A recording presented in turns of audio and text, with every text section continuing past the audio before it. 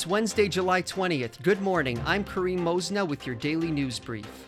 In the news, Kingston Frontenac Athletics and Addington Public Health are warning that heat and high humidity can be hazardous to your health, with the potential to cause dehydration, heat exhaustion, stroke, and even death.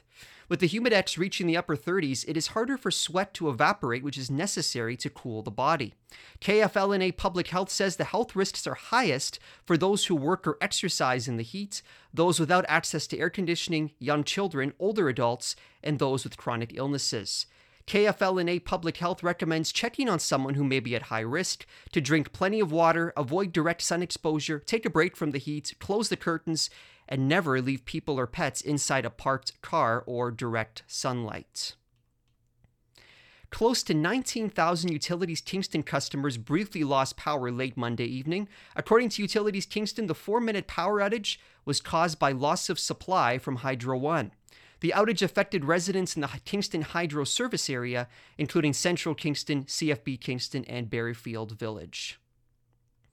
And a new mobile space offering health and social service supports for vulnerable individuals launched yesterday at the Street Health Center.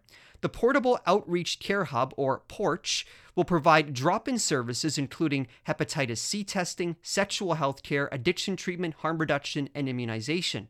The Porch RV receives funding from the Kingston Community Health Centers through the Ministry of Health and is administered by United Way of Kingston, Frontenac, Lennox, and Addington.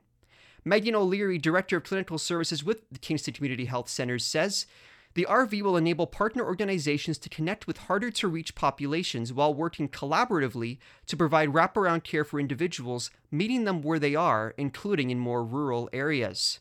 The RV includes a counseling room, group space, and a clinical care room. The RV will appear at festivals and events around Kingston this summer. And that's all for your daily news brief. I'm Kareem Mosna. If you have any news tips, please email me, news@cfrc.ca. Please stay tuned for your Indie Wake Up Call.